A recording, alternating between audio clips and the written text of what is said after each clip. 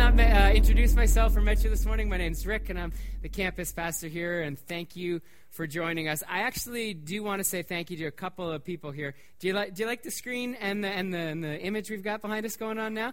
Can we say thanks to our tech team and our guys? They were here.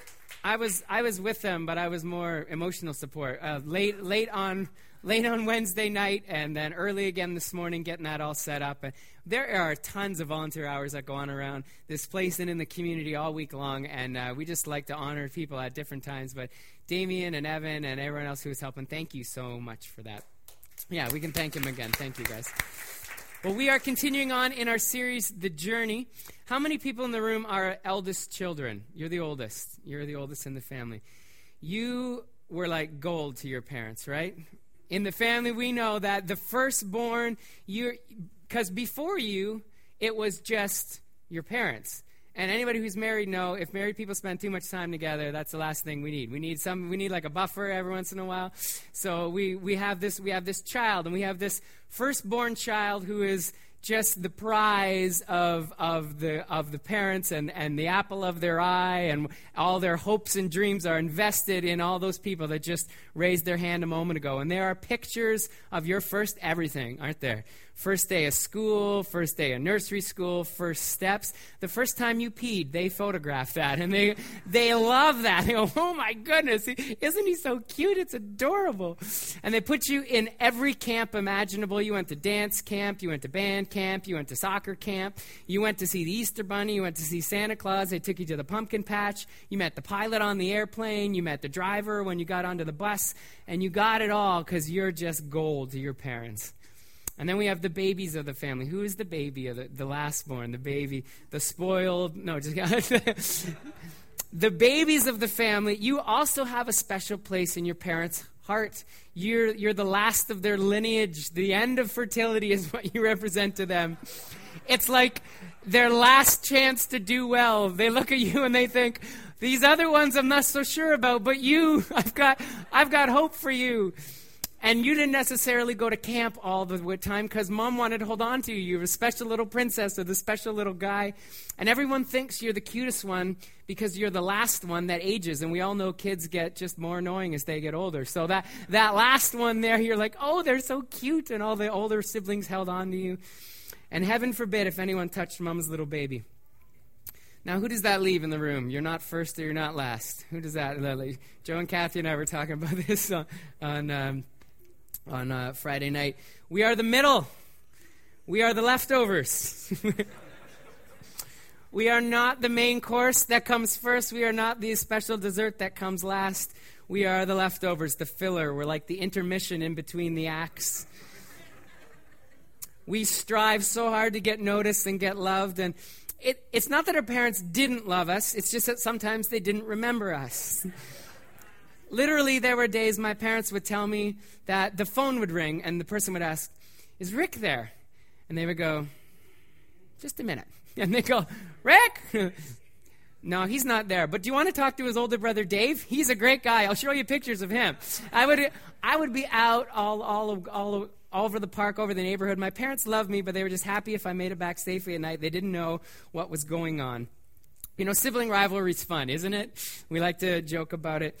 But we're going to look at Moses, and he dealt with sibling rivalry. And as we continue in our series, The Journey, we're people who are on a quest of faith, journeying towards the story of Christ as we get to Christmas. If you need a Bible this morning, just ask you to slip up your hand, and you can read along with us. You can share a copy of the Bible. You can borrow that copy this morning. An usher will make sure they get you a copy. Just slip your hand up, and Art will make sure you get one of those. Or you can follow along in your YouVersion on your tablet or on your smartphone. Just look for Portico or Milton, and all the verses will come up there. We're going to look at the story of Moses. Now, I don't know if you know this, but Moses had an older brother, and his older brother was named Aaron. And do you know what the name Aaron means? Anybody know? I bet you guys know what the name Aaron means. Enlightened. Enlightened. It means rich. It's this beautiful name that the parents give Aaron. And then you know what the name Moses means, the second born in this family? something they pulled out of the weeds. That's literally what the name Moses means. So we've got Aaron, enlightened and rich, and then we've got Moses, something I took out of the weeds. This is the family. It's a little less elegant than enlightened and rich, isn't it? But so Aaron lives his life in Egypt as a slave, but he lived in his family, and he would have become the head of his siblings. He would have been the one that the parents dreamed about. He would have been the one that the others looked for to leadership. Moses, on the other hand, he never even lived in his family's house. He went and he was raised in Pharaoh's house, and he was a murderer who was chased out of the country. He was a half-breed Egyptian Jew, and God appears to him in the wilderness, and he calls him to become the national leader for Israel. Now, when God appears to Moses, even Moses questions if God's got this right. He says, "Are you sure it's me you want? I'm the one that got taken out of the weeds. I'm the second born. I'm not really the one that you want." And we're going to go to Exodus 4, verses 13 through 16, and this is our key passage this morning. And it says, "But Moses said to God," here's what he goes, "Pardon your servant, Lord, but please send somebody else." The Lord's anger burned against Moses, and he said, "What about your brother Aaron, the Levite? I know he can speak well. He's already on his way to meet you, and he will be glad to see you. You shall speak to him and put words in his mouth, and I will help both of you speak and teach you what to do. He will speak to the people for you, and it will be as if he were your mouth and as if you were God to him." So God sends Aaron, the older brother, to partner with Moses. And I don't know if you caught this last line, but God said, "It will be like you were God to him." Now, if you're Aaron, you just got to start thinking, well, thanks, Lord. That's just what my little brother needs. You just told him that he can be God to me. And God said, that's not really what, it doesn't matter what you said. Think about what he heard. He heard, I get to be God to my older brother, or like God. And for the rest of his life, Aaron lived in the shadow of his younger brother, Moses. Who led the people through the desert, the wilderness? Moses, right? It was Moses and Aaron. But we say it's Moses. Who spoke to Pharaoh and let my people go? Who spoke? Aaron. We say Moses. But Aaron God said, I'm going to give you the words and you're going to tell Aaron to speak them for you. But all history looks back and says, Moses, Moses, Moses. And really each one of us has moments in our lives when we feel like there's a shadow of somebody else pushing us out of the way, overtaking us. It could be in our families where we feel that we're overlooked and we're less important. For some of us, it comes at work, doesn't it? Where our title may even tell us we're less important. We see a senior VP of something. That sounds a little more official than our title, assistant coordinator of such and such. And we go to work every day and there's a nameplate on our desk and on our door that tells us you're living in the shadow of somebody else. And it's extremely difficult for us because a lot of us, our identity is tied to these titles. Who we're the leader, if we're the boss of somebody, if we're a leader of somebody. Think about it. When we have conversations with people, how do we introduce ourselves? We'll say, some people use it in their actual title. I'm Dr. this, I'm Captain this, I'm Reverend this, I'm the principal, I'm the vice president, I'm mom, I'm dad. The people that we have authority over often play into who we are as people, how we identify ourselves, and so our self-worth gets linked into those that we lead. Now, we do know this. God has designed each person to lead. No matter age, no matter ability, no matter stance in life, he has called each of us to lead. And we know, as through leadership studies, that leadership is influence. It's nothing more, it's nothing less. It's not given positions, it's not titles. It's our ability to influence those around us. So regardless if it's at home, whether it's socially, whether it's in business, we all lead people at some level. And when somebody else starts to move into our arena of leadership, we get nervous. When we get in that shadow and we lose part of our leadership, you know what happens is we actually lose part of how we identify ourselves.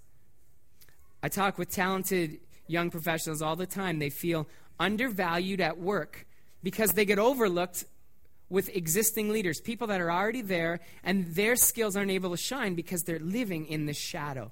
And as we look at Aaron's life, we're going to find some leadership principles and some principles of influence that may help us on our journey and on our quest to lead like God would. So here's the first thing. Aaron's life teaches us that leadership is not defined by position.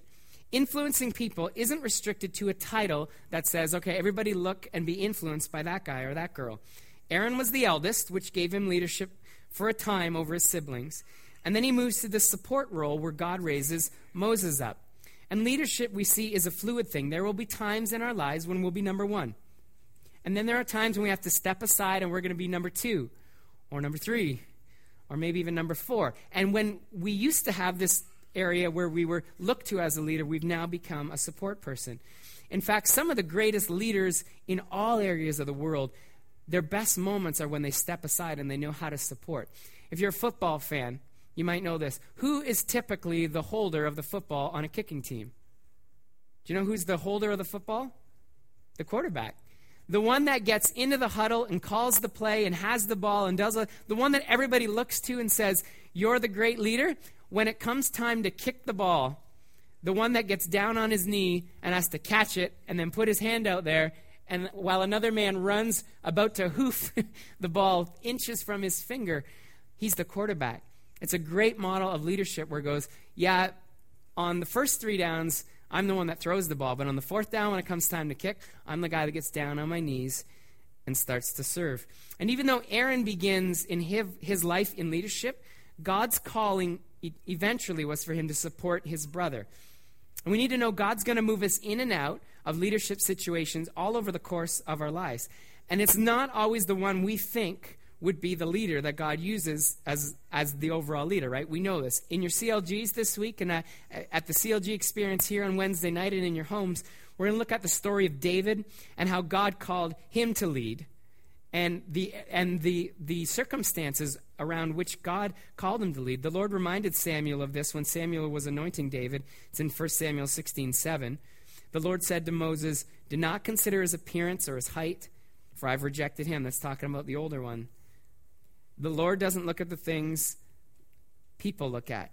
People look at the outward appearance, but the Lord looks at the heart.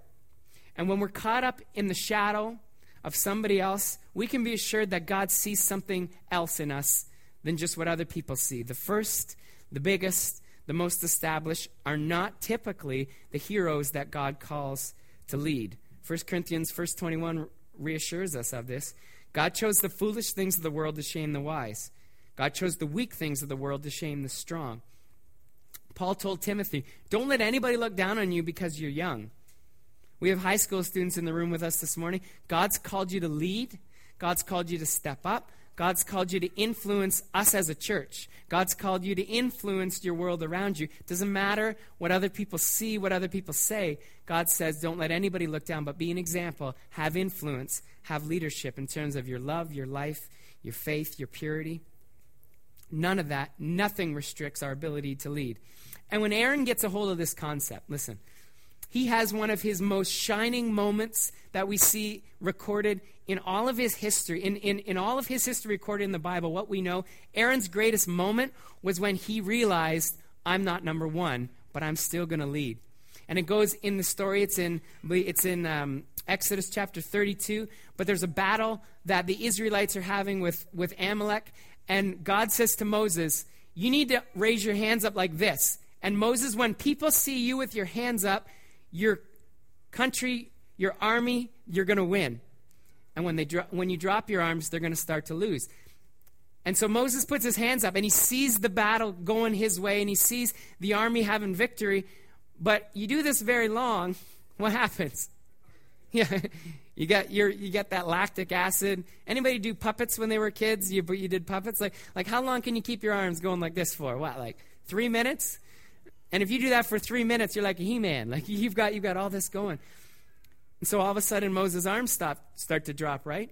Now Aaron has a choice. Aaron is called to be this support. But Aaron also knew, I used to be number one. What am I going to do? Do I want to have influence in my country? Or do I want to be ranked as number one? He says, he makes the choice, I want to have influence. So he goes alongside Moses and he puts his arm underneath Moses' arm and just says, Moses, I'm going to make sure that your arm stays high. and I'm going to come underneath and just hold it there. And his greatest moment of influence wasn't even when he was number one, wasn't even when he was acting as the older brother. It was when he decided he was going to support. And Aaron's life reminds us that even when we're in the shadow of somebody that we feel is so much bigger and so much more influential, we can still mean life or death to those around us. I want you to think about this. In a battle, what does losing mean? When you're battling with swords and arrows, death, right? If Aaron doesn't come alongside and put his arm against Moses' arm, it's death to people around him. But he says, it's not about me being number one. It's about me having influence. And sometimes the greatest moment of leadership and influence we can have is when we support another leader and let that leader win. Because leadership isn't defined by a position. Second thing that we're going to look at this morning in Aaron's life is that leadership is also susceptible to disloyalty. Worldly principles will tell you this, that there are key times. We know this in our lives. There are key times when there's an opportunity that's presented to you, and you have to jump on that. Because if you don't make your move, if you don't step up and show yourself valuable and able to lead in that time, that opportunity may never naturally present itself again. You just got to step into the limelight when the door is open. If you don't act, you miss it forever. It's hard for us as people, let's just be honest. It's hard for us to separate God's principles from principles we've learned from the world sometimes, isn't it? Because this could be very true. There could be a moment at work when you could show yourself more smart than your boss, more intelligent, more savvy. And if you don't step up then, you may miss that opportunity. But you know what God's principles say? God's principles say, no, don't put yourself there. We're gonna look at that. If God's called you to a support role, our job is not to find the chance to step in front and step into the limelight. See, Aaron had one of these moments when Moses was up on the mountain receiving the 10 Commandments. Moses had been gone up on this mountain more than a month. And the people started to question, is Moses ever coming back? He was our leader. He led us out of Egypt. We're in the middle of nowhere. What are we going to do? And Aaron has this moment. The people come to him and they say, Aaron, you show us who God is. They say, you make a God for us. And Aaron's got a choice. He can say, no, I'm not stepping out into and becoming a leader now. I'm just going to say, we're going to wait for Moses because Moses made him the leader. And I don't know why he's been gone a month. He's kind of dropping the ball here. But we're going to wait for him to come down. But he didn't. This is one of the most familiar stories in all the Bible. You can read about it later in chapter 32 of Exodus as well. But Aaron doesn't even appear to take a second to think over it. He tells the people, when they come and say, you show us who God is, the next verse says, Aaron says, all right, bring all your gold, and I'll make a God for you. This was his chance when Moses was gone, and he becomes the leader. And he asserts himself into that role. You know that we all have triggers that may cause us to become disloyal to other influencers around us? When you're at work, consider this. If your department makes a decision that you don't agree with, a bunch of other colleagues, they go, this is the way we're going to go. Maybe your boss has said, this is the way we're going to do it. And you don't fully agree with it. And then you all leave the meeting, and there's a little conversation going on in the hallway. You have a choice, don't you? You have a choice to participate in that conversation, say, or maybe even sometimes we initiate that conversation, saying, I don't really agree with what's going on here. I don't think Mr. Know-It-All knows it all. Why don't we try going it this way? Even though we decided this, why don't we try? We have a moment to push ourselves into the limelight, push ourselves out of that shadow, don't we? You know, every week I sit with a team of 6 people who create this message. This isn't all just my coming. We all the speaking pastors get together and we create this message. And sometimes I don't fully agree with the way that we're going to shape and conform the message. So I have a choice because I know that the big guys, they don't listen to this podcast every week. I'm literally living in their shadow. They're like 6.5 feet tall. If you know Pastor Doug and Jeff, like I'm in their shadow. And together we've created the message. And I have a choice. I can say, yeah, those are good ideas, but I think I have a better idea, so I'm going to go my way. And I like to throw things like that in there just to see if they actually do listen to the message. So we'll see. I'll have a nice early morning Tuesday meeting if they do listen to this one this week. But I have a choice to go, am I going to do it my way, or am I going to do it the way that the team decided to do it? Parents sometimes. One parent, we always know there's one parent that's more strict, right? Don't look at each other right now. You know, there's one parent that's more strict, and sometimes the strict parent will say, here's what we're doing. You're grounded for 76 weeks, and there's no food and no air and no light. Go to your room for the next year and a half. And there'll be this large consequence that's given out, and the other parent will come alongside and go, that sounds a little harsh, no food, light, or air for 76 weeks. I'm not sure that I'm going to enforce that consequence. And all of a sudden, we start to have this tension in our homes. We have it in our work, where we go, am I going to be loyal to the decision that was made and support this other influencer around me, or am I going to do it my way and exert my leadership because I think it's better? And we have Aaron making this golden calf, and he led the people into making this statue, and I want to see what his moment of leadership did. Think about it. He led them into a time where God had to interrupt his meeting with Moses, send him down the mountain so Moses could destroy the calf, melt it down, put the gold in the water. He made the people of Israel drink the water, and then anyone who wouldn't choose to align themselves with Moses from that day forward, the rest of the people ran through the camp and killed off people that were going to go against what the Lord had called them to do. That's what Aaron's moment of leadership did. When he stepped out beyond the support role, that's how he led the people. He took this opportunistic moment. And opportunism is not in line with the way God does leadership. He calls certain people for certain times to do specific things. And Aaron's best judgment was no alternative for God's calling on Moses' life. David faced the same thing before he came the king. Again, this is going to be part of our CLG study. But the people loved David, and he was going to be their leader eventually. And he had multiple opportunities to kill off Saul, who was the reigning king. But listen to David's words when he had the chance to be this opportunistic leader. David said to Abishai, one of his associates, don't destroy him. Who can lay a hand on the Lord's anointed and be guiltless? Even Jesus dealt with loyalty issues. He called 12 people to be disciples, right? And we know that Judas started to look around and say, I don't like what Jesus is doing. I don't like the way he's leading. I think he's taking us off on the wrong path. And in John 12:4-5, here's what it says. One of his disciples, Judas Iscariot, who was later to betray him, objected. Why wasn't this perfume sold and the money given to the poor? It was worth a year's wages. He questions Jesus. And he says, you're doing the wrong thing.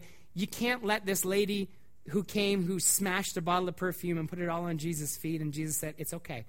This is all part of what's happening on my journey to the cross. And Judas, right then and there, in his heart, started to look for ways that he could betray Jesus. He became an opportunistic leader. God's call on Aaron's life was to be the spokesperson, not the decision maker.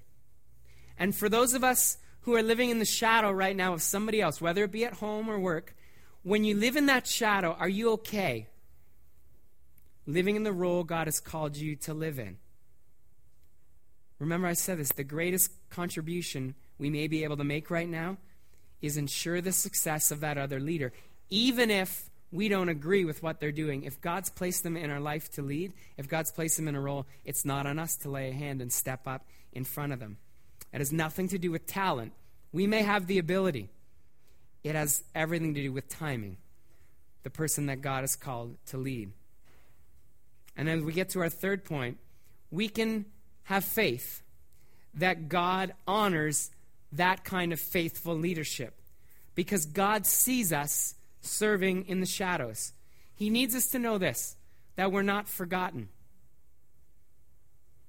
There are some of us in our 30s and 40s, we've been working a job never knowing if we're ever going to get to that title or that position that we dreamed we would get to when we first entered the work world. We thought, you know what, I'll be a boss someday, I'll be the president someday, I'll be at the top. And we may never get there.